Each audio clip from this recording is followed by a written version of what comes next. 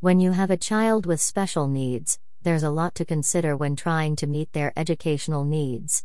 Not only do you want them to learn and hit academic benchmarks, but you also want to nurture their social growth and help them feel included.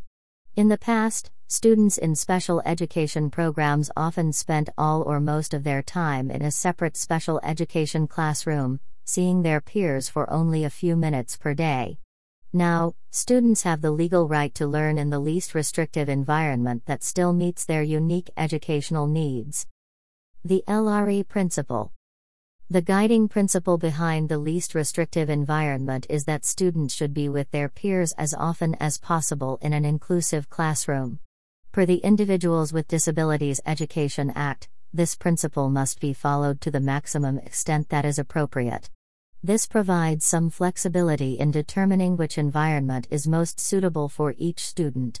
Separate classrooms or schools should only be considered when a standard classroom is incapable of meeting a student's educational needs, even with the help of services and aids. Placement should be discussed during IEP. Your child's LRE should be discussed during your annual IEP meeting. While teachers, aides, psychologists, and other school professionals may be part of your child's IEP team, remember that you are also part of the team. You can and should provide input on what your child needs to learn and which environment you feel is appropriate for their needs. A child's LRE can change from year to year, based on their growth and goals, so don't be afraid to revisit this topic even if educators seem content with the child's current learning environment. Support may be required. You know that each child's needs are unique, which is why the LRE doesn't dictate how students' time should be spent. There's no one solution that fits every child.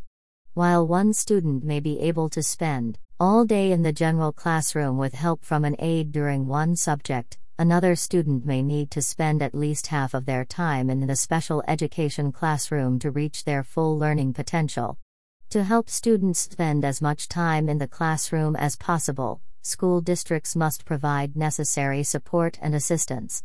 Options include tutors and educational aids, assistive technology, testing accommodations, activity modifications. An IEP could lead to one of several different outcomes for your child.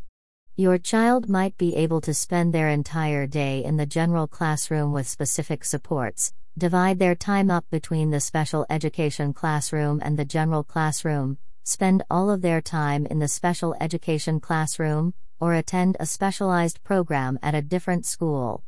Having a child spend all of their time in the special education classroom or in a specialized separate program should only be considered if the child's needs are such that a general classroom is completely unsuitable, even with support.